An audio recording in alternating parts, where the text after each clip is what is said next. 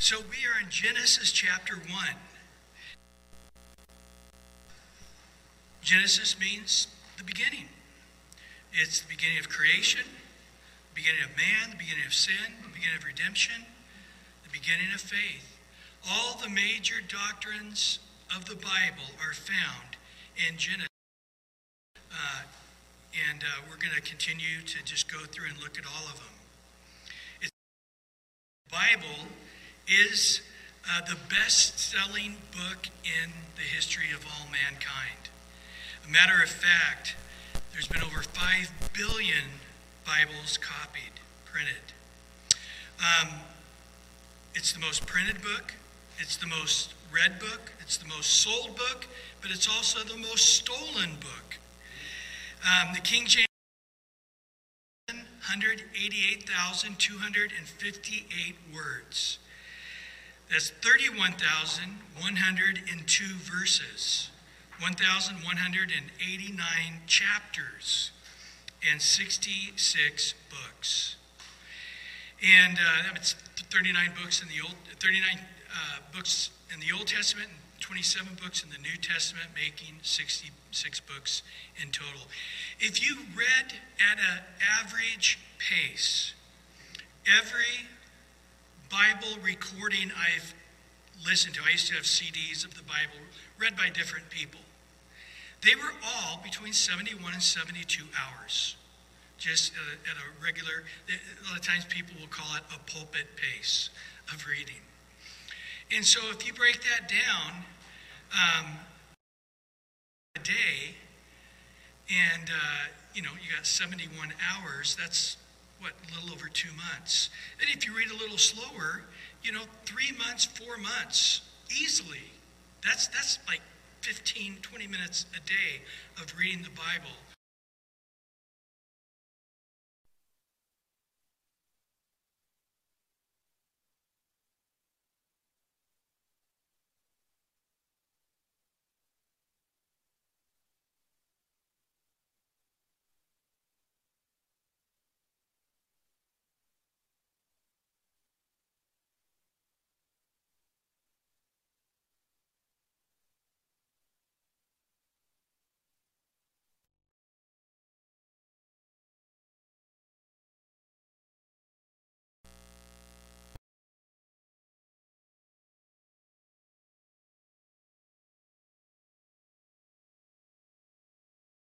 But it's not some overwhelming book. Even if you're a slow reader, a bad reader, you could still read it through. But as true as that is, most Christians have never read the whole Bible. How many of you guys have read Micah? How many of you guys, raise your hands, how many of you guys read Micah? How many of you guys have read Malachi? How many of you guys have read Hezekiah? Yes, it's the name of a king, not a book of the Bible. Just testing you. He's having a little bit of a hard time back there, Craig, if you want to help him out. So, the Bible has been translated in 532 different languages, and it's been translated, almost partially translated now, mostly New Testament, but almost a big portion of the Bible in 2,883 different languages. And these first 10 here in Genesis 1:1, in the beginning God created the heavens and the earth, are the 10 most read words. Or the verse 1, let me just say it that way, is the most read words in human history. Because a lot of people will say, what's a Bible? They'll pick it up and they read the first verse, right? They may not read verse 2 or any of the rest of the Bible, but they do get through verse 1. And so I'll tell you what, the world does know that verse. God created the heavens and the earth. Well, God describes the creation in this chapter in 630 words. That's it. Man, we read, God did this, and he did this on the first day, the second day, and we're like, now break that down a little bit. There is no breaking it down. He just simply says it happened. And I think if he were to explain day one all the books in all the world would never be able to contain the intricacy of what he did. Have you guys noticed in these last couple of years, they've been able to get down onto the ocean floor, and people have discovered on Earth as well, not just in the oceans, all kinds of new species? Go into YouTube and say new species discovered. You'll be amazed. They have a whole set of these creatures down deep now. We can get down there. They're calling them alien species because they don't look like anything else we've ever seen on Earth or in the water either. It's amazing. They're just, some of them are so outrageously colorful. And it looks like some of them, I mean, they're multicolors with wings, and they're just so astounding and beautiful. And then there's some other ones that are just crazy, scary. My child used to always say when he saw something scary, he'd say, Halloween, Halloween. He didn't know how to say scary. And it's like Halloween down there in some parts. Crazy, the things that we still haven't seen that God created when he created all things. We're just still scratching the surface of things that he created that are blowing our minds, new things today. And so, what did God do?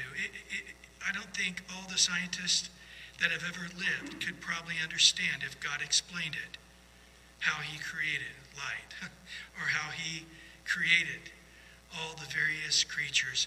I marvel. I'll see some little insect that I've never seen before, not necessarily a new species, but I just never seen it. And I'm truly in awe. And some of these things, they'll get real super close up. I mean, it's an insect, the size of a flea, but they blow it up, and you're looking at it 8 by 10, and it's incredible detail. Have you seen this? You guys know what I'm talking about? I mean, those cute little eyes and the color and their ears and the hair on their back and all of this extraordinary detail of something, and in many cases, we can't see without a microscope. But yet, when we do look at it, we're completely amazed at the detail. Interesting, the eel. You guys know about eels, right? It's a science wonder today. We know that they all go wherever they're at on the planet. They spread out all over the planet. A lot of them are in England in channels. But they'll all, once a year to mate, will go to the Bermuda Triangle, right to the edge of it there. And in that Bermuda Triangle, these eels go down and they produce baby eels. Whoa, we got a lot of echo going on there. We have no idea how they do it.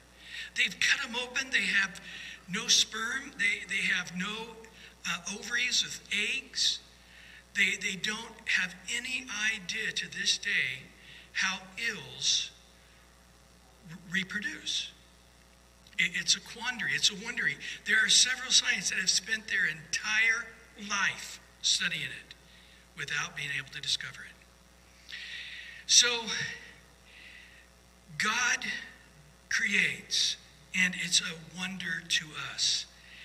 Is that really a wonder?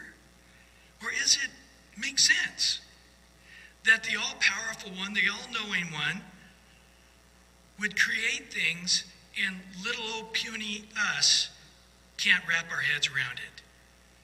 It sort of makes sense, right? I mean, if you can understand everything about God, you are God. I mean, if you say there is an all-knowing, all-powerful being, then we shouldn't be able to know everything God knows. We shouldn't be able to think everything God thinks. We shouldn't be able to do everything God does. And so it makes perfect sense when you really think about it and look at it. Well, the book of Genesis spans about 2,500 years. I want to give you a real simple way to remember time in the Bible. From Adam to Abraham. I knew that was going to happen. I could tell.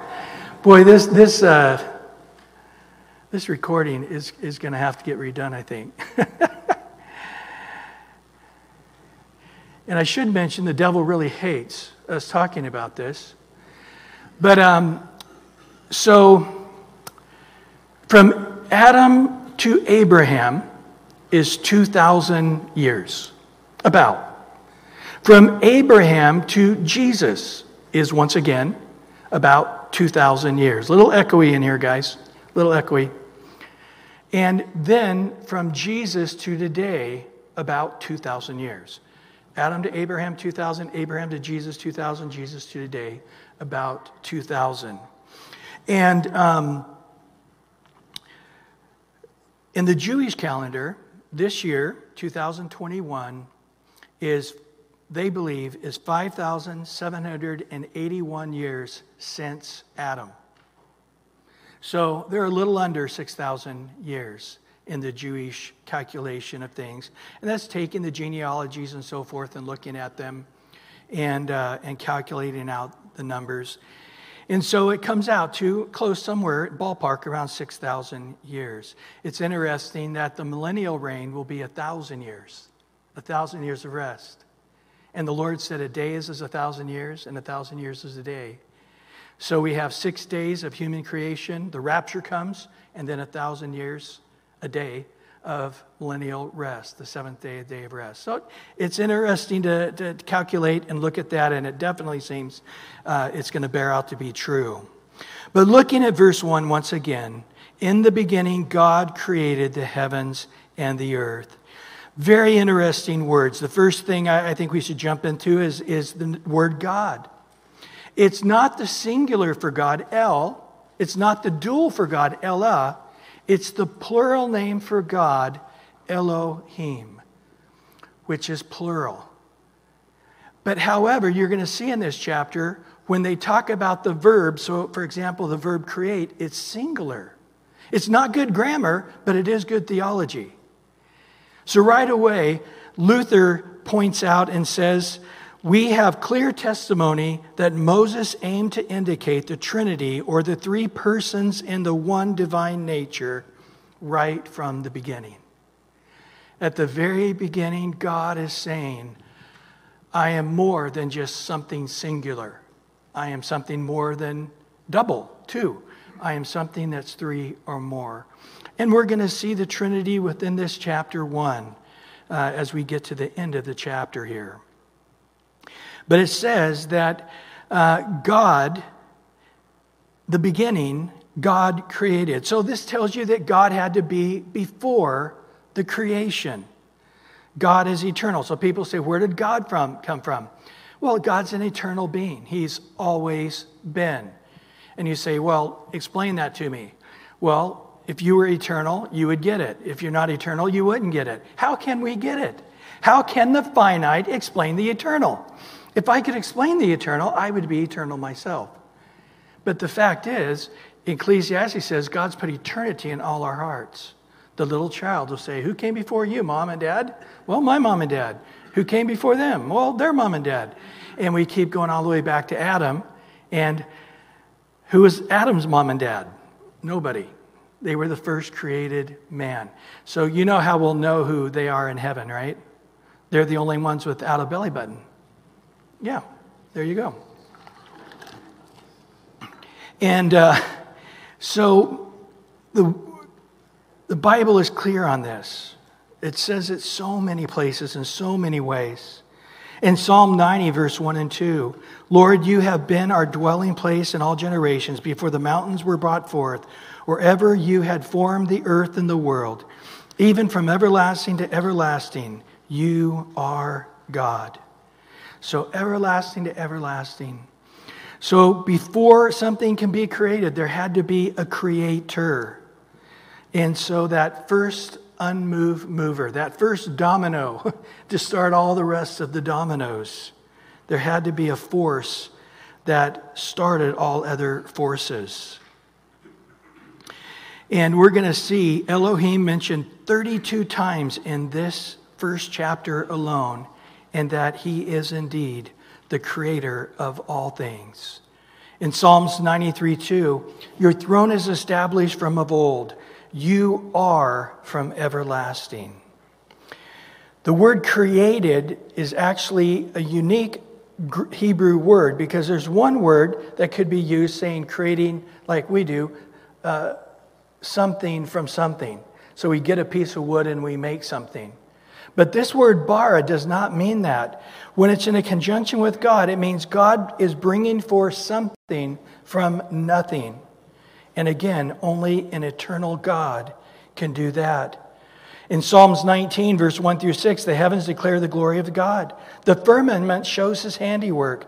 Day unto day utters speech. Night unto night reveals knowledge. There is no speech nor language where voice is not heard. Their line has gone out through all the earth, and their words to the end of the world. In them he has set the tabernacle for the sun, which is like the bridegroom coming out of the chamber, and rejoicing like a strong man to run its race. Its rising is from one end of heaven. Its circuit is to the other end, and there is nothing hidden from its heat. And it goes on declaring the beauty of this creation. It's interesting that the last days are marked with a whole earth full of people that will not recognize God as creator. Do we live in such a time? If you guys know a little bit about past history, which you all do, well, that was really not in question until the late 1800s with Darwin, who was in a theological school, who dropped out when his grandpa died and he got the inheritance. And then he set out to prove that the world wasn't created. And man doesn't want a creator today because he's accountable to that creator. If there's somebody who created it, there's a purpose for the creation. And therefore we have to submit to that purpose. In Romans 1, verse 18 to 25, it talks about it. For the wrath of God is revealed from heaven against all ungodliness and unrighteousness of men who suppress the truth in unrighteousness. Because what may be known of God is manifest in them, for God has shown it to them. For since creation of the world, his invisible attributes are clearly seen, being understood by the things that are made, even his eternal power and Godhead, so that they are without excuse. Do you hear this? That by general relation, we call this general revelation, by just a guy opening his eyes and living in this world and existing, he begins to see this incredible order. He begins to see this incredible design. And he then, it's every human being would believe in God automatically. It's an innate truth. You've got to be taught not to believe in God. You've got to have an adult hard heart against God. If there is a God, I hate his guts.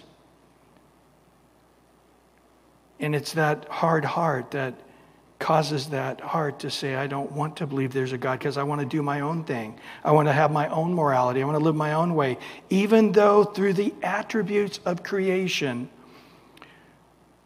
the attributes of God are clearly seen. Even though they're invisible, like love and hate, etc., they're clearly seen, even though they're invisible. And therefore, when a man stands before God, and God judges him to hell if he does not believe in the one way of salvation through the cross of Christ, he has always known in his heart there is a God. The Holy Spirit's always been in the world, convicting men of sin and righteousness and judgment. And they have fought against that knowledge. He goes on to say in Romans 1:21, because although they knew God, they did not glorify him as God, nor were thankful, but became futile in their thoughts, and their foolish hearts were darkened. Professing to be wise, they became fools, and changed the glory of an incorruptible God into the image made like corruptible man, birds, four-footed animals, creeping things. It sounds like he's describing evolution here. Therefore God also gave them up to uncleanness, to the lust in their hearts, to dishonor their bodies amongst themselves, who exchanged the truth of God for a lie and worshipped and served the creature rather than the Creator, who is blessed forever. Amen. That's exactly what's going on. The fool, not the wise man, people professing to be wise, but a fool has said in his heart, there's no God. Very simply, Hebrews 11:3 says, by faith we understand that the worlds were framed by the word of God, so that the things which are seen are not made of things which are visible. And so it's just very obvious that this entire planet, everything made on it, is incredibly designed. Darwin, in his book on the origin of species, had to admit that the human eye could not have been evolved. And he said to think it could have been evolved, it's an absurdity, is what he said. But he still went on to say it had to have happened. And he believed the fossil record would eventually prove out that it did all happen through evolution. Well, we call this the teleological argument for the existence of God. If you see a building, it infers a builder, right? If you see a painting, it infers a painting. If you see an intelligent design, which is what we see in our world, we have to say that's an intelligent designer.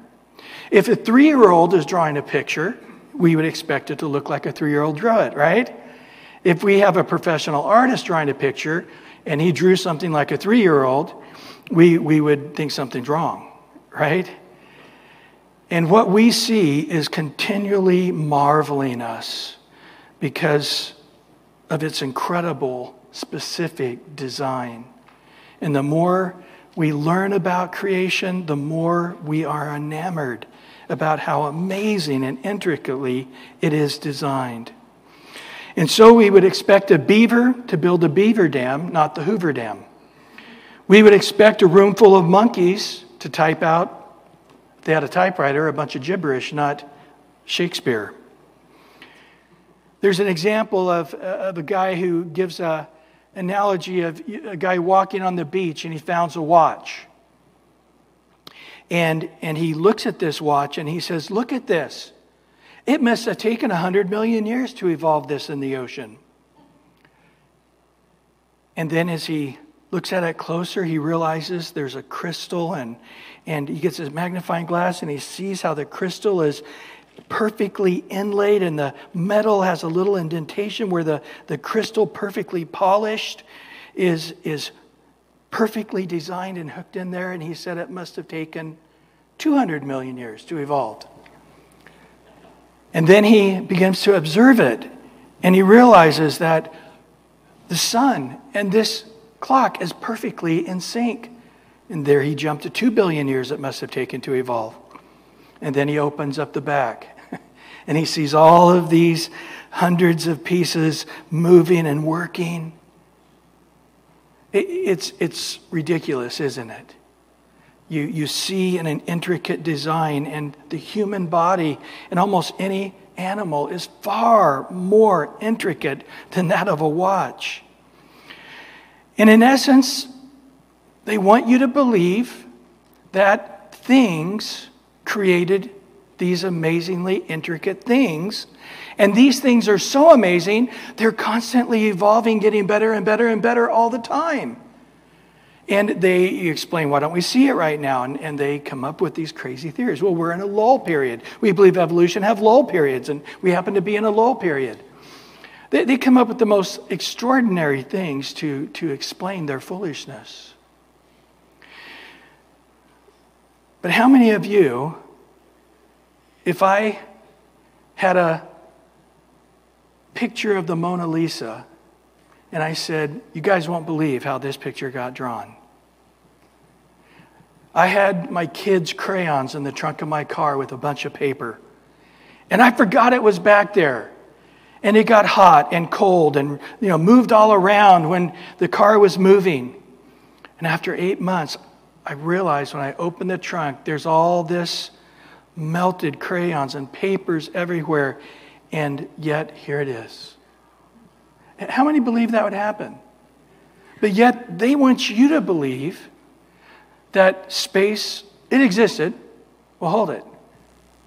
The first law of thermodynamics, this is a fact, says all that's created is created. Nothing new, nothing more can be created. And the second law of thermodynamics is everything's winding down. But evolution is telling us it's winding up. It's improving. But yet the second law of thermodynamics says, no, things are not improving. We have less and less power, less and less force. Everything's winding down, not winding up. It's the opposite of the facts of science. But yet, they want you to believe that things created things, and it happened by an explosion. We've seen a lot of explosions in our lifetime, and there wasn't some amazing thing created out of it, was there? There was a big pile of mess we had to clean up and take this debris, and it was worthless. But in evolution, big bangs create you and me, and all this intricate universe, and the Milky Way galaxy, and it's ludicrous. Interesting, Robert Cummins in 1903, he discovered that all things can be broken down into 5 components: time, force, energy, space, and matter. Look at verse 1 again. Time, he says, in the beginning. Force, God. Energy, created. Space, the heavens. Matter, the earth. There it is. The 5 components that he has factually broken down, all things are created into, are all mentioned in that first verse. So you have only 2 things. There's not a third or a fourth or a fifth thing out there, just 2 things. One is creation. Believe the Bible literally as it writes. Or, secondly, evolution. There isn't a third or a fourth. And understand, it's not just us Christians doubting evolution. I've seen a couple things on YouTube where, on one in particular, they had, I think it was 6 different branches of science. And these are all guys that were not Christians. I think they were all atheists. But they were sitting around, like in a living room, but it was all being videotaped. And they basically said, my branch of science does not allow for evolution. It doesn't explain things here. And it went through one branch of science after the next, and these guys said, evolution is a crock. And this is what is going on. I do know there's that underlining current. When I first started teaching at San Diego State, I had a Bible study there. There were some science people in the Bible study. In the first book I saw, it said the theory of evolution. And it's interesting that each year they came out with a different book in those 4 years. And one of the science guys who had to teach these classes said, look at the difference between just 4 years. The word theory is completely out. And if you look at this 4th book, they're saying it is a fact of science. Not even a theory that's still in the process of being proved or disproved. And so, we're today seeing that across the scope, aren't we? This is a fact. Our carbon emissions is destroying the planet, heating it up. Fact. End of story. Well, I do believe the planet is getting hotter. Whether that's just a part of a 1,000-year cycle or what, I don't know. Maybe it is carbon. I don't know. I just know you can't say end of story, no discussion. If we all stop driving cars tomorrow, the earth will cool down. I don't believe it's that simple. And I don't, again, this is man coming up with a theory and then saying it's no longer a theory. And everybody who doesn't agree with this theory is the enemy of the state or is the enemy of mankind. And so, as Chuck Smith, you said that when I went to high school, my first year of high school, the earth was 1 billion years old. When I graduated from high school, the earth was 4 billion years old, according to science. So it took me 3 billion years to get through high school. So you have either this, a who or a what. It's one of the two. A who designed, and he's an intelligent designer and created. Or you have a what. Matter creating more matter through a process of billions of years of evolution. So here it says, nope, God created the heavens. That's expanse, space. God created the space. There it is. This is not talking about the stars and the planets and that kind of thing yet. In the Bible, we see three types of heavens. We see the heaven where the birds fly. We're going to see that here in a minute. And then we have the outer space where the stars and so forth are. And then there's the third heaven where God dwells. But here he's just talking about the space in which he created and the earth. In verse 2, he goes on more specifically, and the earth was without form and void, and darkness was on the face of the deep, and the Spirit of God was hovering over the face of the waters. Interesting. All of a sudden now when we get to verse 2, the earth is there, the material, the matter is there, but it is without form and it's void. There's two words to say. It was a waste place. It was ruined. And darkness was over the face of all of this earth. And in the midst of all that darkness, the Spirit of God was hovering. Later that word is used like the wings of an eagle hovering over the face of the waters. So this has led to quite a bit of discussion, because you wouldn't expect to see something void, something without form. In the Hebrew, it reads without form, tohu, and void, bohu. Tohu va bohu is what that says. Now, why this is very interesting, because in Isaiah 45, verse 18, if we look for that phrase again, we find it in Isaiah 45, verse 18, but it actually states the opposite. For thus says the Lord who created the heavens, who is God, who formed the earth and made it, who has established it, who did not create it in vain. This is the word without void, tohu. It's the same word in Genesis 1, verse 2. Who formed it to be inhabited, I am the Lord, there is no other. So what this has created, and it started with the Schofield Study Bible, it's called the gap theory. Now originally, the gap theory was created because of the teachings of evolution. And they're saying that the dating of these fossils are hundreds of millions of years old. And so theologians were saying, well, we have to rectify this with the facts we see in our world. And therefore, where do we come up with millions of year old fossils? And so the gap theory since then has itself evolved into a number of pieces of information.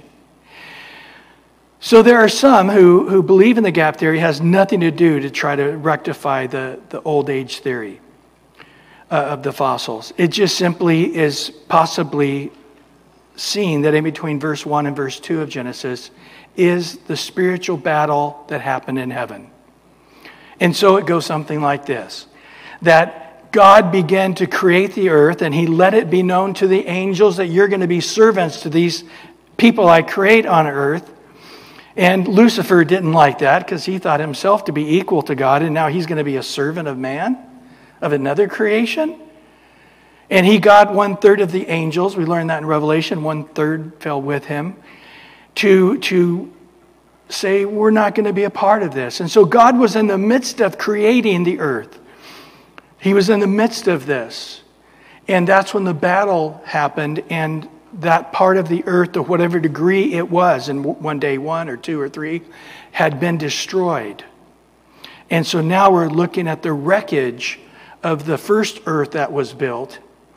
And God is taking all of the matter and all of the things that were of the first earth that got destroyed in this heavenly battle, and he's remaking it into the earth.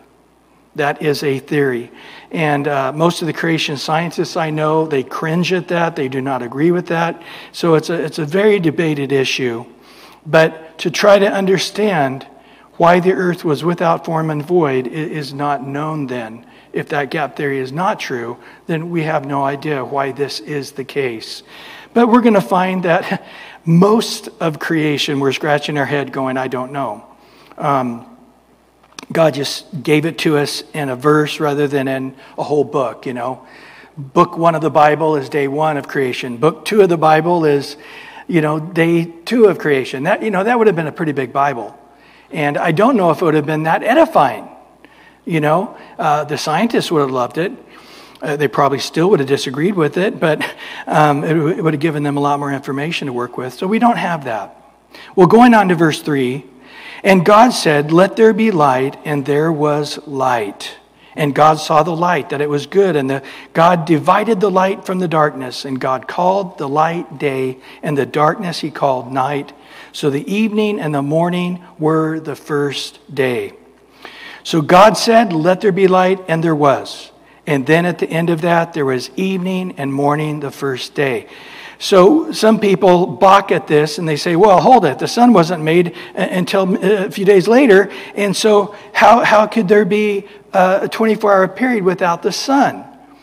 Because we know now we have a solar calendar and it takes us 365 and a quarter day year to get around the sun once. So that's how we have a year. And that's how we have evening and morning and so forth. And so, no. God doesn't need that. God here created light, and he created a 24-hour period of time. That would be like saying there was no time in existence until the clock was made. And once the clock was made, then time started existing. Or could time be working before the first clock ever was made? Right? But the clock was made in a way to show what time was doing. In the same way, God created light. Didn't need the sun for that. He created a 24-hour period of time. He didn't need the solar system to yet be the clock to show that, right? But after making a 24-hour period, then he made everything else that he created, the sun and the moon, to reflect the time period in which he had created. So simple, but I have not heard anybody say it that way. And so God made a light here, but he did not make the sun. That would be ultimately the light that lights the earth. So he's talking more than just light as the sun giving us light. He's talking about something spiritual here. Because he says there's light, and then I'm separating the light from the darkness. In Psalm 104, verse 2, it says, who covered yourself with light as with a garment, who stretched out the heavens like a curtain. In Daniel 22, Nebuchadnezzar came to understand this when he came out of his trance after 7 years. He said, he reveals deep secret things. He knows what is in the darkness, and light dwells with him. John 8:12, then he spoke to the Jews again and said, I am the light of the world. He who follows me shall not walk in darkness, but shall have the light of life. So the light is the life of the world. So there's more than just light happening, like later when he makes the sun, and the light of the sun is what lightens the earth. There's another light in creation here. All Hebrew commentators say this was a separation of spiritual forces, where God separated the powers of Satan. So he separated truth from lie, as well as the spiritual darkness from the spiritual light. 1 Timothy 6:16 says that God dwells in unapproachable light. In 1 John 1:5 it says God is light, and in him is no darkness at all. In Revelation 22:5 it tells us that in the new heavens and the new earth there'll be no sun there, for the Lord himself shall give them light. In Isaiah he says that same thing, that in that new creation of the new heavens and the new earth, that the Lord will be to us an everlasting light. And then we discover hell is the absence of that light. One of the descriptions of hell is being in darkness, as in Matthew 8:12. But the sons of the kingdom shall be cast into outer darkness, and there will be weeping and gnashing of teeth. So hell is a place of only darkness and no light. Interesting, Paul talks about this of creation, about God speaking, being light, but he's referring it to us being born again. In 2 Corinthians 4:6, for it is the God who commanded light to shine out of darkness, who has shone in our hearts to give the light of the knowledge of the glory of God in the face of Jesus Christ. So interesting. We are shambles. We are without form and void before we're born again. Right? And God looks at our disorder and looks at our mess. And when we become born again, what's it say in 2 Corinthians 5:17? All the old things pass away and what? All things become new. He says when we become born again, God speaks into us and we become a new creation, and the darkness is now separated, and we become light as we are walking now in the face of Jesus Christ from glory to glory unto Him. Well, we are going to stop there tonight, and we'll pick up next week in verse 6.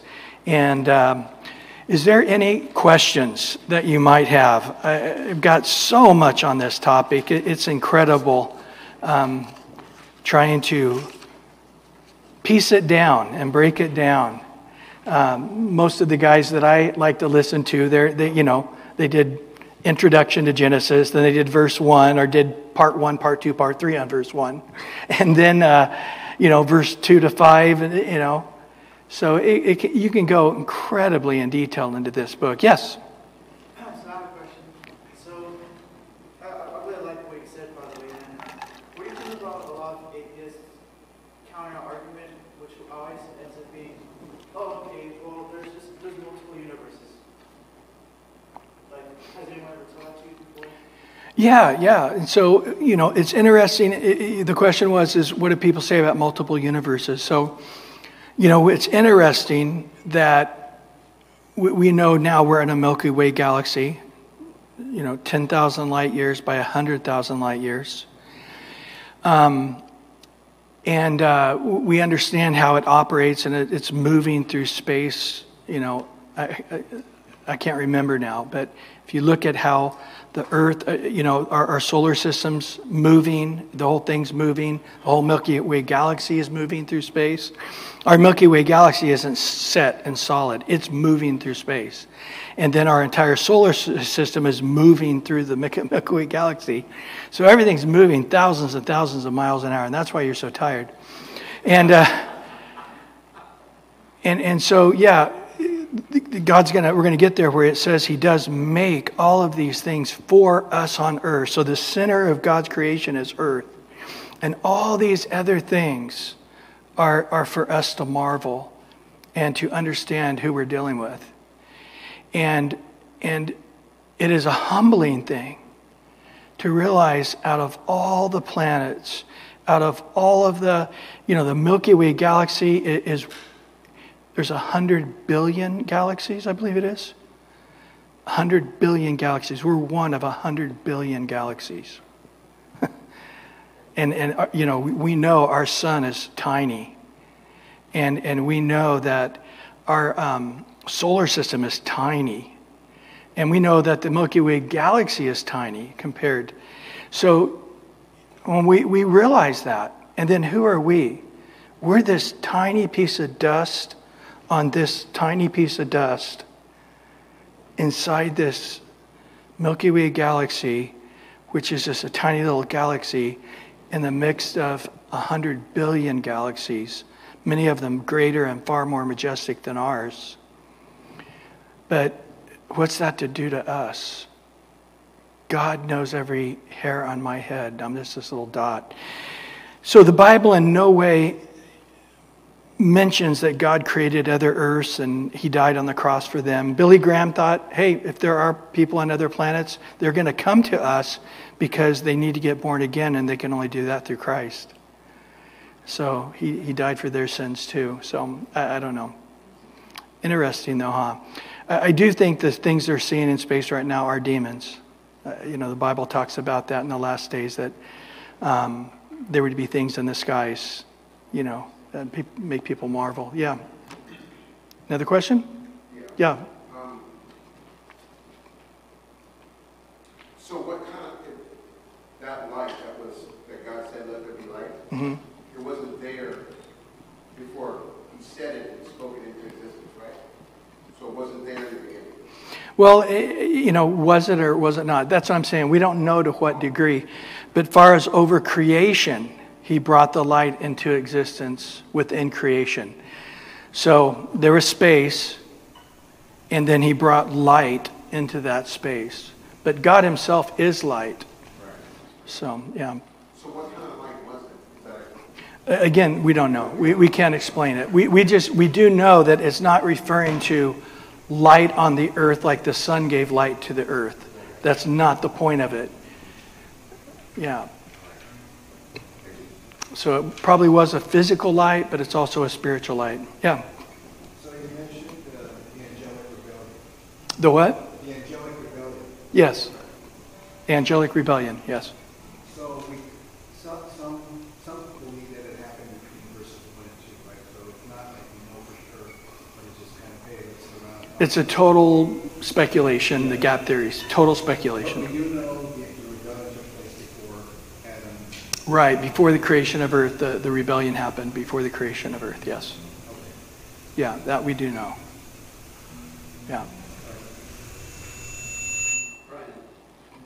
Doesn't though this idea that the Spirit hovered over it kind of say that he's just completing what he's completing here? I mean, that seems to make good sense to me. I mean, instead of saying that there's a war That there's a war? or Yeah, no, that's just a speculation that the war is over and there's darkness. I heard this before, and then I think, and I look at this and say, it says the Spirit hovered over it. So that's his completion here, and then we come to the he has life. Yeah, and you'd be in very good company because the entire gap theory didn't happen until the Schofield Bible in the late 1800s after the teaching of Darwin. So yeah, I mean, you're in very good company because none of the early church fathers mentioned it. There's no mention of any gap theory or anything between verse 1 and 2 earlier than the late 1800s. So pure speculation. Okay. Yes. What do you tell people that say, because it's kind of hard to argue this, like certain things are so many thousands of years old, older than what, like the Jews say the earth is 6,000 years. Mm-hmm. Do you think that God created those things to be old to begin with? Yeah. Is that what your opinion is? Yeah, so Ken Ham has answers to Genesis, and he is a young earther. That's what they call him, 6,000 to 10,000 years old. He goes through things that are just unbelievable, that we know exactly, we've been looking at it for a couple hundred years, certain things that are happening on the earth, and they are happening consistently. And so if you look at that, like we know exactly how much the sun is burning out. So we know how much dust is falling on the moon.